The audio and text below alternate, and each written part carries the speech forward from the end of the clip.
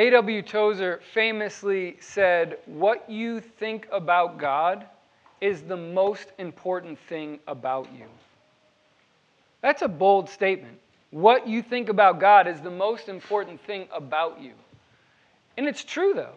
What you believe about God, how you think about God, dictates everything about how you live. It dictates the hope you have. It dictates how you endure trials and how you handle successes. What you believe about God is why you get up and do what you do until you go to sleep the evening. What you believe about God is vital. When it comes to God's mercy, withholding the judgment we deserve, how do you think about God? Specifically, when it comes to God being merciful, how do you think about Him? Do you think about God being merciful, but when you really answer the question, I'd be more merciful than Him, I would give mercy to more people than He does? Or do you see God's mercy as immense, unfathomable, unplumbable to get to the depths? How merciful do you see God? This text before us in Jonah 3 will present a God who is far more merciful than we could ever fathom, who gives mercy to rebellious prophets and mercy to a rebellious city. This God is merciful. So Jonah chapter 3, we'll read the whole chapter. Then the word of the Lord came to Jonah the second time, saying, "Arise, go to Nineveh, that great city, and call out against it the message that I tell you." So Jonah arose and went to Nineveh, according to the word of the Lord. Now Nineveh was an exceedingly great city, 3 days' journey in breadth. Jonah began to go into the city, going a day's journey, and he called out, "Yet 40 days, and Nineveh shall be overthrown." And the people of Nineveh believed God. They called for a fast and put on sackcloth, from the greatest of them to the least of them. The word reached the king of Nineveh, and he arose from his throne, removed his robe, covered himself with sackcloth, and sat in ashes. And he issued a proclamation and published through Nineveh, by the decree of the king and his nobles, "Let neither man nor beast, herd nor flock, taste anything. Let them not feed or drink water. Let man and beast be covered with sackcloth, and let them call out mightily to God. Let everyone turn from his evil way and from the violence that is in his hands. Who knows? God may turn and relent and turn from his fierce anger, so that we may not perish." When God saw what they did, how they turned from their evil way, God relented of the disaster that He had said He would do to them, and He did not do it. Our main point today will be this: God wills to give repentant rebels mercy. God wills to give repentant rebels mercy. His desire is to give people who rebel against Him mercy. And we're going to break this up into two points. Verse 1 through 4, we'll see that God mercifully uses rebels. And then secondly, God mercifully saves repentant rebels. So He uses rebels in His mercy, and He will save those who are repentant rebels in His mercy. So just by way of reminder where we've been in the book. In Jonah chapter 1, God says, "Go." And Jonah says, "No." God says, "Go to Nineveh." It's a crazy ask for him. That's a Gentile city. I'm a Jew. I don't go to Gentiles. I'm a Jew. No, I'm not going to do that. So he flees to Joppa, the opposite direction. And in God's mercy, He hurls a storm that stops the boat so that he can't go any farther. And Jonah, saying, "I'd rather die than obey," says, "Cast me over. Throw me out of the boat." So eventually the sailors throw him out of the boat. The sea is calmed, And last week we picked up and we saw that the Lord, in his sovereignty, appointed a great fish that swallowed him. It said, you're not going to die in rebellion. You're not going to die in a state of rebelling against my will. And he goes all the way down. He sinks down and looks up, cries out, Lord, be merciful. He in his rebellion, comes to the end of himself and says, Lord, save me. And he cries out with thankfulness for the Lord actually delivering him. And last week we ended with God in his sovereignty saying to the fish, spit him out. And the fish vomits him out. And we end last week with Jonah now on dry land, rescued, not dead, not dead. And that's where we pick up today. Our first point, God mercifully uses rebels. Look at verse 1 and 2. He uses rebels to accomplish his mission. But mercy is dripping all over the first two verses. Then the word of the Lord came to Jonah a second time. This is mercy. Jonah is the guy who just refused to do God's will. Jonah is the guy who said, I don't want to do what you asked me to do, Lord. No, I'm going to do the opposite of what you asked. Humanly speaking, we would say, God's done with him. Shouldn't God be done with him? This is the guy who rebelled. Shouldn't God go find a more faithful prophet, a more obedient prophet, a more holy prophet? I, in my flesh, would expect to read in chapter 3, and Jonah went about his life, and the Lord didn't use him. But in the first verse, the word of the Lord comes a second time. Jonah has been spit up onto dry land and given a second chance. He's given mercy. Verse 2, arise. Notice almost exactly. In verse 2, the word is almost the same as chapter 1, verse 2. His rebellion has done nothing but bring him right back to where he started. And the Lord now giving a new start here. The word of the Lord came a second time, saying, arise, go to Nineveh, that great city. In the ESV, this is puzzling to me. I really like this translation, but it says, call out against it. But the Hebrew word is a subtle difference from what we read in chapter 1, call out against. The word here is proclaim to. It might not seem like a big difference. It's a subtle difference. But in this verse, notice there's two differences. He says call out to rather than call out against. And he doesn't say, for their evil has come up before me, like he did in chapter 1. On the literary level, these are subtle hints that judgment will not be what Nineveh gets. We're getting subtle hints. The wording's different. What's left out is done so that the readers are like, maybe something's different. Maybe judgment won't be the last word for this evil, violent city. Jonah, go and proclaim to Nineveh the message I tell you. This is astounding. The Lord uses rebels. The Lord will further his purpose to spread his fame to the Gentiles through a rebellious prophet.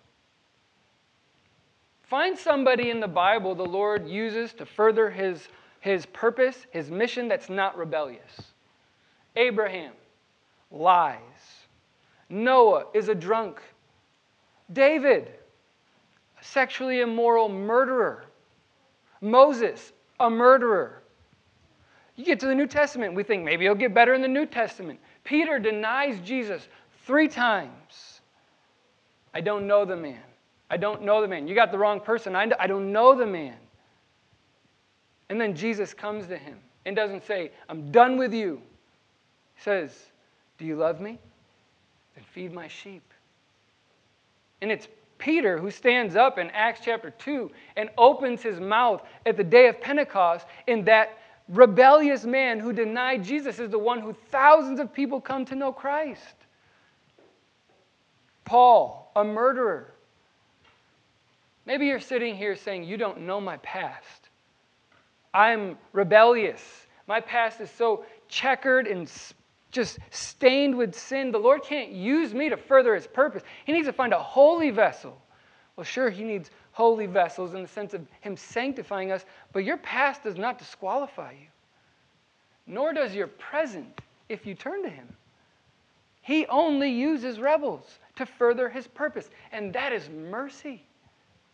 It's mercy.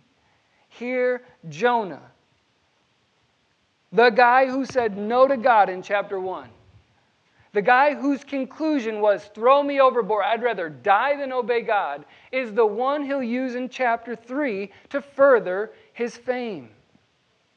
He will use you. He'll use you in spite of your sin. He'll use you in spite of your rebellion. That's all he's got to work with. Find a person who's not rebellious. God, in his mercy, uses rebels. And here he tells him, Jonah, when you go to the city, you're going to say what I want you to say. He says, call out or proclaim to the city the message I tell you. That's our job. That is the job of the Christian, to say what God has said. Our job is not to edit the message and make it more palatable. Our job is not to add to the message and make people feel like they can do something to earn it. Our job is to say, thus says the Lord, and no more. Our job is not to say, oh, you culture don't like to hear that Jesus is the only way. Well, we can change that to accommodate you. Oh, you don't want to hear about sin? We got a message for you. No, we say, this is what God has said. Our job is to be faithful to the message that the Lord has given us, to preach it, to talk about it, and to say no more and no less than God has said. So the Lord's going to use this rebellious prophet to further his mission. But notice again, I know this is redundant, but notice where he's to go. To Nineveh, a Gentile city. See, Jonah, the big picture, is a rebuke to the Jewish reader who is so insulated and thinks it's only about Israel. God is sending someone to Nineveh. So far, the Jewish reader could say yes and amen to how vast God's sovereignty is. He has control over the elements. He brings the wind and the waves. He controls the fish. He makes the fish swallow up Jonah. He makes the fish spit him out. He's got sovereignty over all the universe. But where they'll balk is at the vastness of his mercy. Mercy for Gentiles? Mercy for Nineveh? Lord, I think not. Lord, we're cool with you being sovereign over the earth, but we're the chosen people. Don't you remember? We're the people. And Jonah is sent to Nineveh, a city of Gentiles. But really that's been the plan from day one, from the very beginning. Just a quick overview of some of the Old Testament up to this point, and you'll see that the storyline of Scripture has always been global. Not even after the fall, before the fall. In Genesis 1:28, he makes man and woman in his own image, and he says what?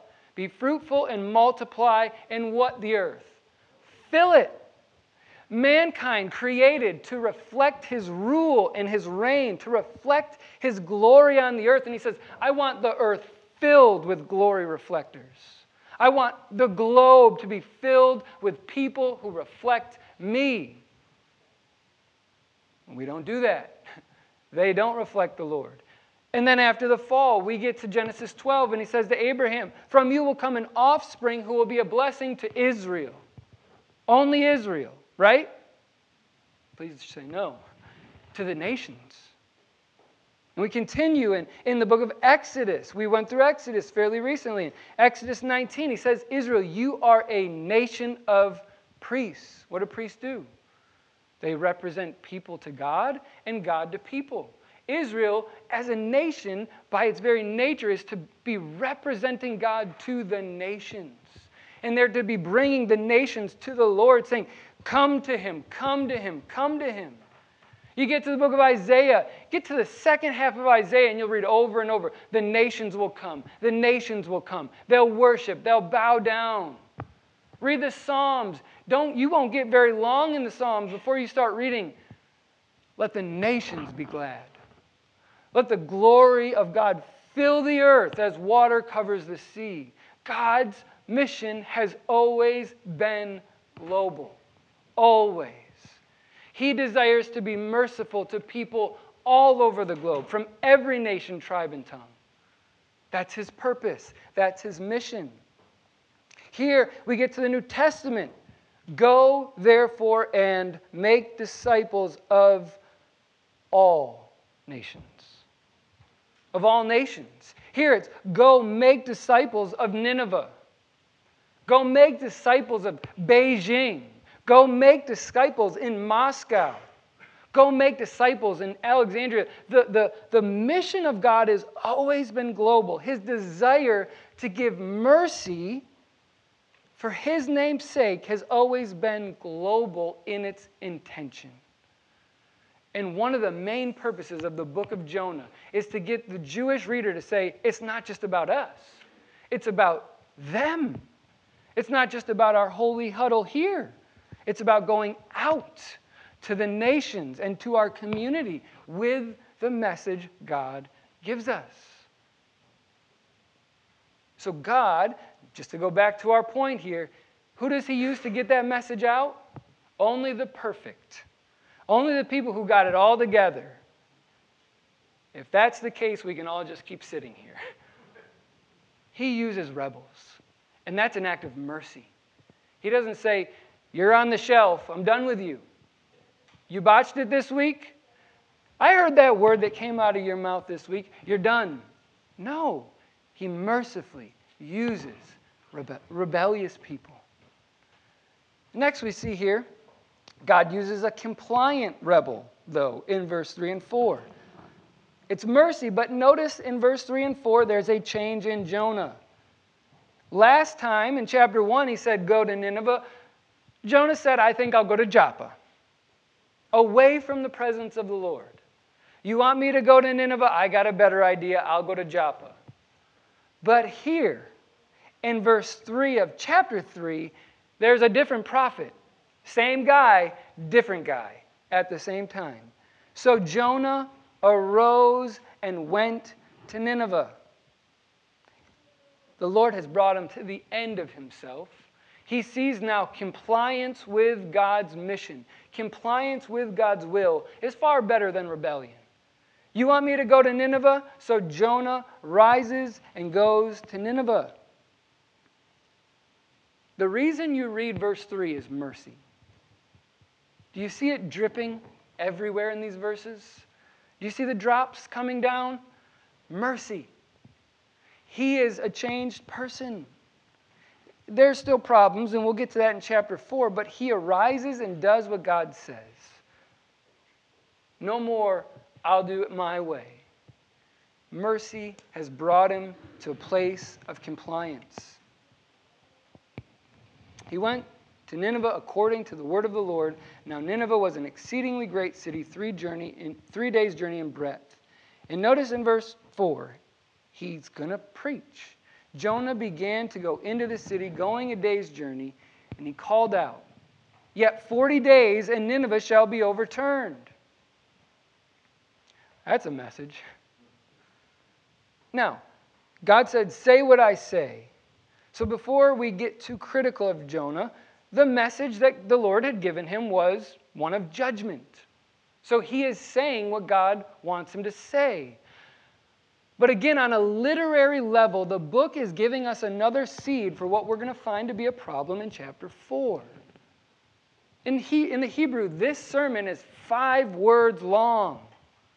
There's no mention of if you turn, there'll be mercy. There's no mention of who Yahweh is as the only God. It's just, you're all going to die in 40 days. That's the message.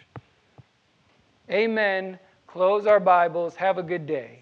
You're all dying in 40 days. He complies, but I think we see seeds of a Jonah that still does not want mercy to be extended to Gentiles. He's compliant. He'll say what God wants him to say, but he doesn't really want to. The word overturn is used in the book of Genesis, chapter 19, a number of times where God will overthrow Sodom and Gomorrah. It's a word that's loaded with judgment. He's going to say 40 days, which in the Old Testament, especially in the book of Genesis, in the book of Exodus, is tied to judgment. Noah's on the ark for 40 days and 40 nights while God judges.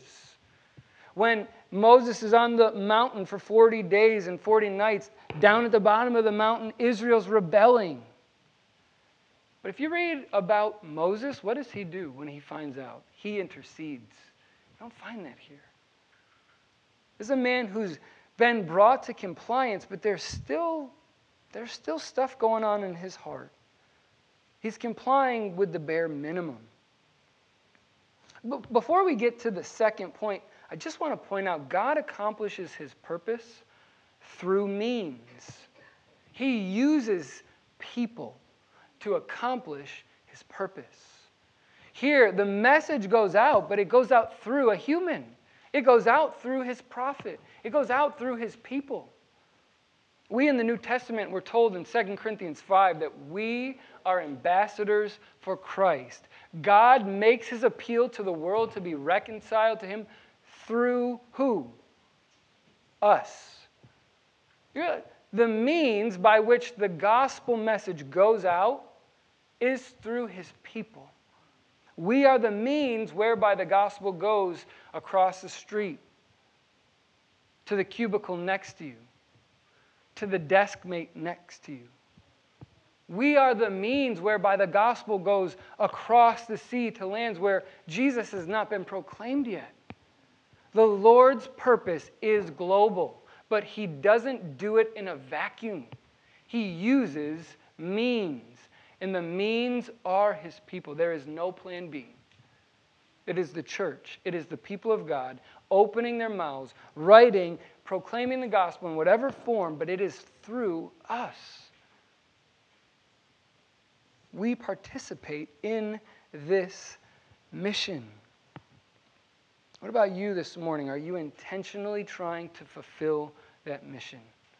Are you intentionally trying to bring the name of Christ to those who don't know him?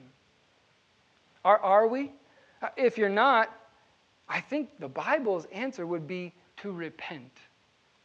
A lack of evangelism is disobedience. The Lord has not suggested, he's commanded his people share Christ. If you are in that place and where do I start? I would encourage you to find one person and pray for that person. Whether it's a neighbor, whether it's a coworker, whether it's a classmate, whether it's a family member, find one person and pray. Lord, give me open doors.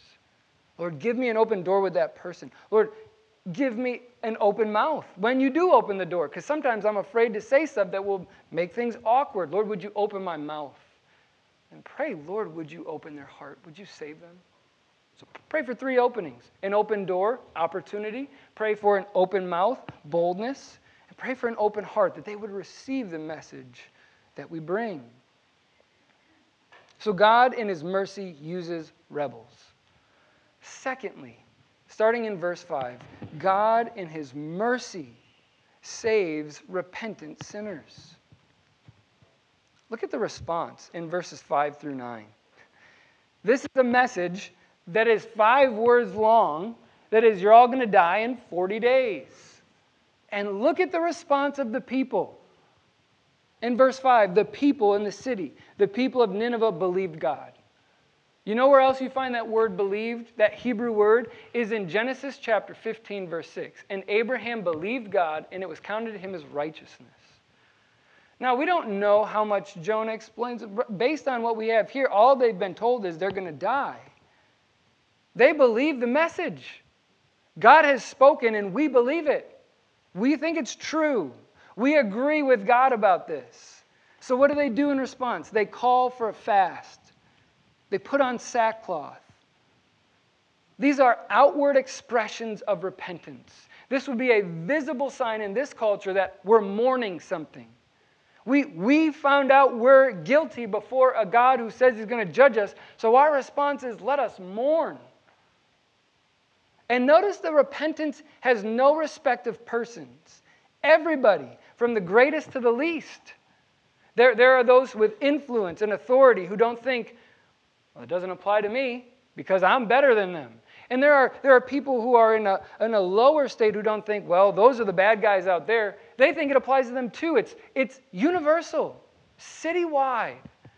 It's repentance that is vast. These outward signs show sorrow. So just 3 kind of thoughts about what true repentance is. Number 1, true repentance first has to be us seeing our sin rightly. To be truly repentant, we have to see things clearly. We have to see God is right and I am wrong. There has to be some exposing of our guilt. There has to be I'm wrong. I have to see it clearly. Secondly, there has to be confession. There has to be confessing our sins and repentance. The best way I can explain it is we take God's side against ourselves. We say, Lord, what I did, you said that's wrong, and you know what? I did it and it's wrong. For confession that's repentant confession in Scripture, there has to be some specific naming of sin. It can't just be, I made a mistake and I think I'm wrong. No, Lord, I thought these thoughts and they were unholy. Lord, these words came out of my mouth about my brother and sister and they were tearing that person down. Lord, that was sinful and I'm sorry. Lord, I have done these things. We name it. We confess it. We take God's side against ourselves.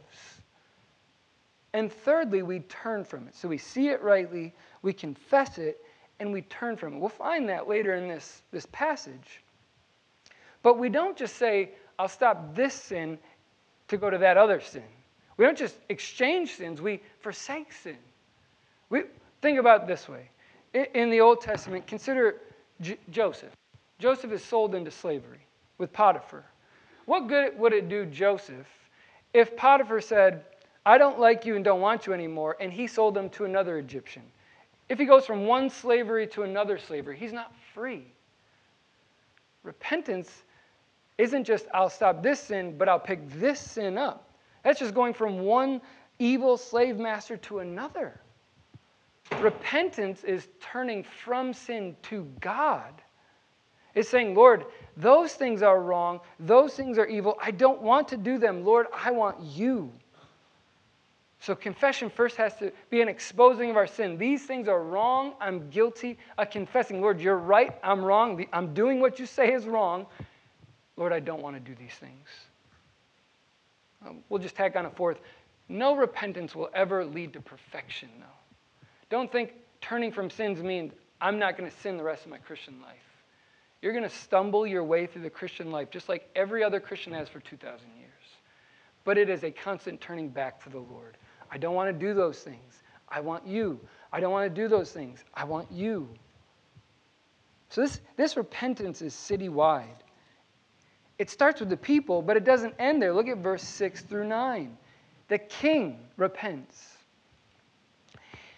In verse 6, the word reached the king. Or the Hebrew word for word there is the message. Notice the primary actor here is not Jonah. It's the message. The power is not in the messenger, but in the message itself. And word of this message gets to the king. And the king says, I'm the king. I don't care what some god says. I'm the authority here. Is that what we read? No. Look at what we read. The word reached the king of Nineveh. And notice there's 4 things he does. He arose from his throne. He removed his robe. These first 2 things you read are acts of him divesting himself of authority. Kings don't get off their throne. That's the sign of their rule, the sign of their power. Their robe is a sign of their authority as well. What does the king do? He gets off his throne and he takes his robe off. Notice what else he does. He covers himself with sackcloth and he sits in ashes. the king humbles himself. If you were to go into Nineveh on this day, you would not know which person the king is because he looks exactly like everybody else. He is humbled. He is showing outwardly, I'm just like everybody else. I'm just as guilty as these people. I'm not above them, I'm one of them. And then he's gonna give a decree. But this decree's already started, which is backwards from how things normally happen. Kings make decrees and people act, not people act and then the king says something.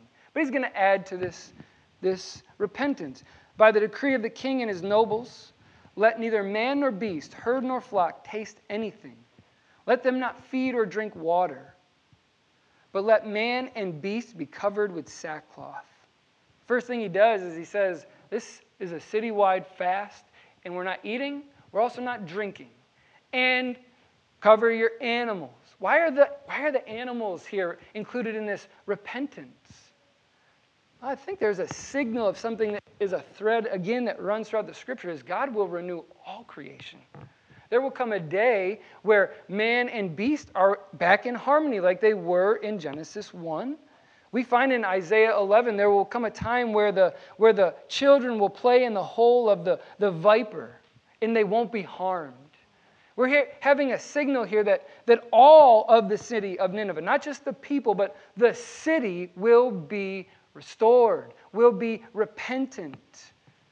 Just as one day the whole globe will, not just people, but all creation groans for his coming. There comes a day where the lion lays down with the wolf, and they're made right. I think we have a sign of that happening here. He continues.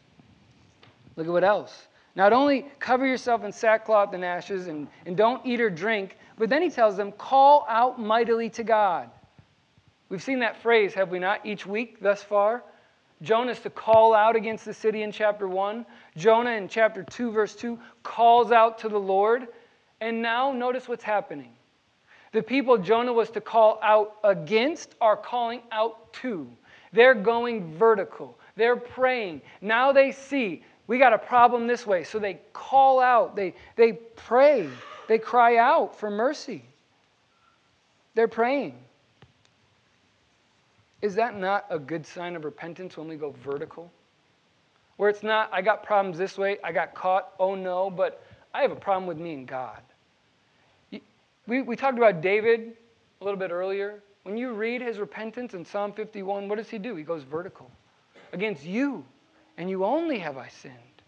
He sees my primary problem is this way, so I need to do business this way. And they turn upward. They look up and call out mightily to God, earnestly to God. He continues, let everyone turn from his evil way and from the violence that is in his hand. Nineveh was known as a violent city. When you read about Assyria through the Old Testament, they are bragging about how violent they can be. I won't go into the details of what they used to do to people, but it's not good. It's graphic. And here the king is like, we need to turn from our evil and we need to turn from our violence. He names their sin and he says we're turning from it. We're ceasing it. And then verse 9 he ends with this, the Lord's not obligated to do anything. If he's going to save us, it's going to be purely his grace. Look at verse 9. Who knows?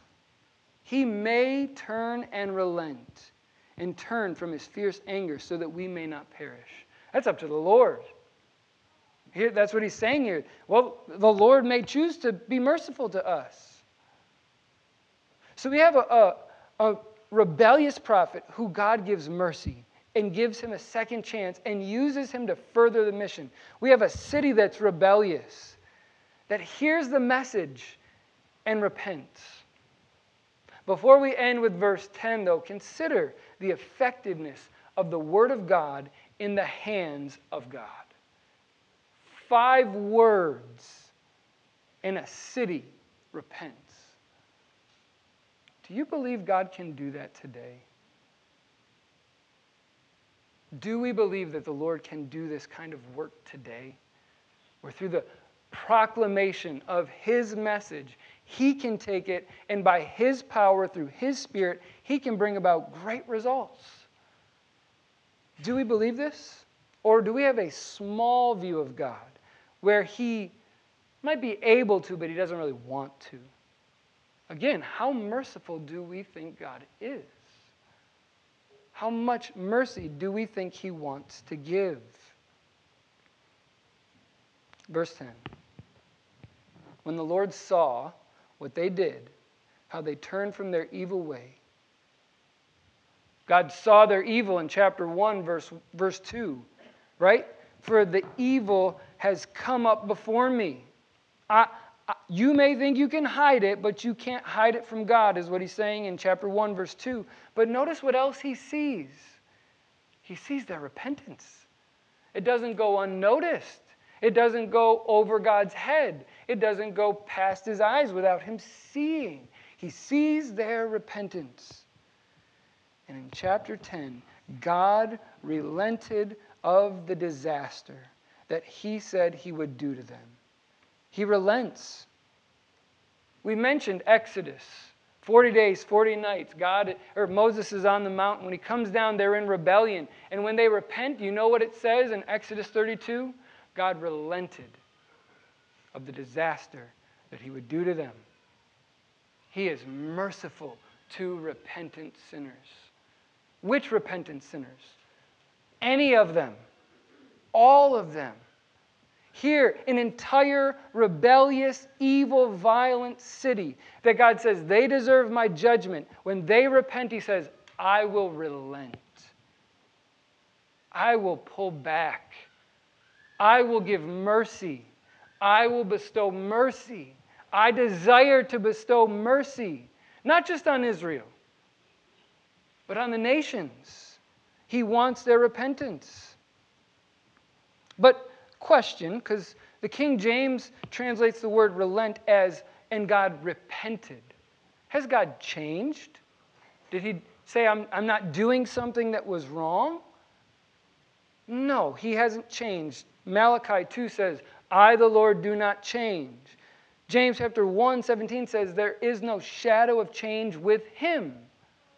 So how do we square this away? How do we get a God who doesn't change, but says He's going to do something and relents? Well, I would say this. 2, maybe 3 things. Number 1, in all of these decrees of judgment, there is implied the condition of if you repent. If you repent, I will relent. God's response, because He's unchanging, will always be mercy to repentant sinners. Jonah knows this. Not to give away chapter 4, but he knows God will be merciful. He knows that God's nature is unchanging. So when the people change, the Lord gives mercy. It's not a change in God, it's a change in the people. He sees they have turned to me, so I give mercy. So I relent. So grace upon grace upon grace upon grace is bestowed. We read this morning in Joel chapter 2 what true repentance is. It's a rending of the heart and not the garment. And why should we turn to Him in Joel? Because He's merciful. Maybe you're sitting here and you're saying, my week has been terrible, morally speaking. Maybe you say, my entire life up until this moment has been terrible, morally speaking. The promise we have is that there is a God in heaven who, when we turn to Him, doesn't say, get away. You've gone too far. No mercy can reach you because you are really, really bad. No, the promise we have is when we turn to Him, He is merciful. And He bestows mercy. It's not a wish. I hope He's merciful. I hope I'm giving myself to a God who will give me mercy. No, it's a promise. Come to Him and He gives mercy. You may be a Christian here and you've been in rebellion. Maybe that rebellion has been a week. Maybe it's been a year. I don't know. If you turn to Him, guess what you'll get? Mercy. His mercy is vast. Maybe you're here and you say, I have never come to a point where I have turned from my sin and trusted in Jesus. Maybe you're sitting here saying, what would happen if I did? How would God's disposition be towards me? This text tells us it'd be mercy. He's abundant in mercy to you, to me, to anyone who turns to him. His Son came to bleed and die and bear the curse that you and I deserve so that when we turn to him, we get mercy. We get grace. So that he can say in Romans 8, there is now therefore no condemnation for those who are in Christ Jesus. Whether you're here and you say, I'm a Christian, or whether you're here and you say you're not a Christian, the answer is the same for any of our rebellion, is turn to him and he gives mercy. Turn to him and he gives mercy. So as we conclude, we find our God is merciful, far more merciful than we can grasp. He desires to give mercy to you. He desires to give mercy to those around you through your witness. So two kind of closing imperatives or commands. Number one, go to him for mercy. Go to him for mercy. And go to others and offer his mercy. Go to him for mercy for yourself. If you're in this room and breathing, I know you need it. We all need it. Go to him. And then go tell others they can find mercy in Christ. There's a God of mercy who loves to give mercy. So invite others to come as well. Let's pray.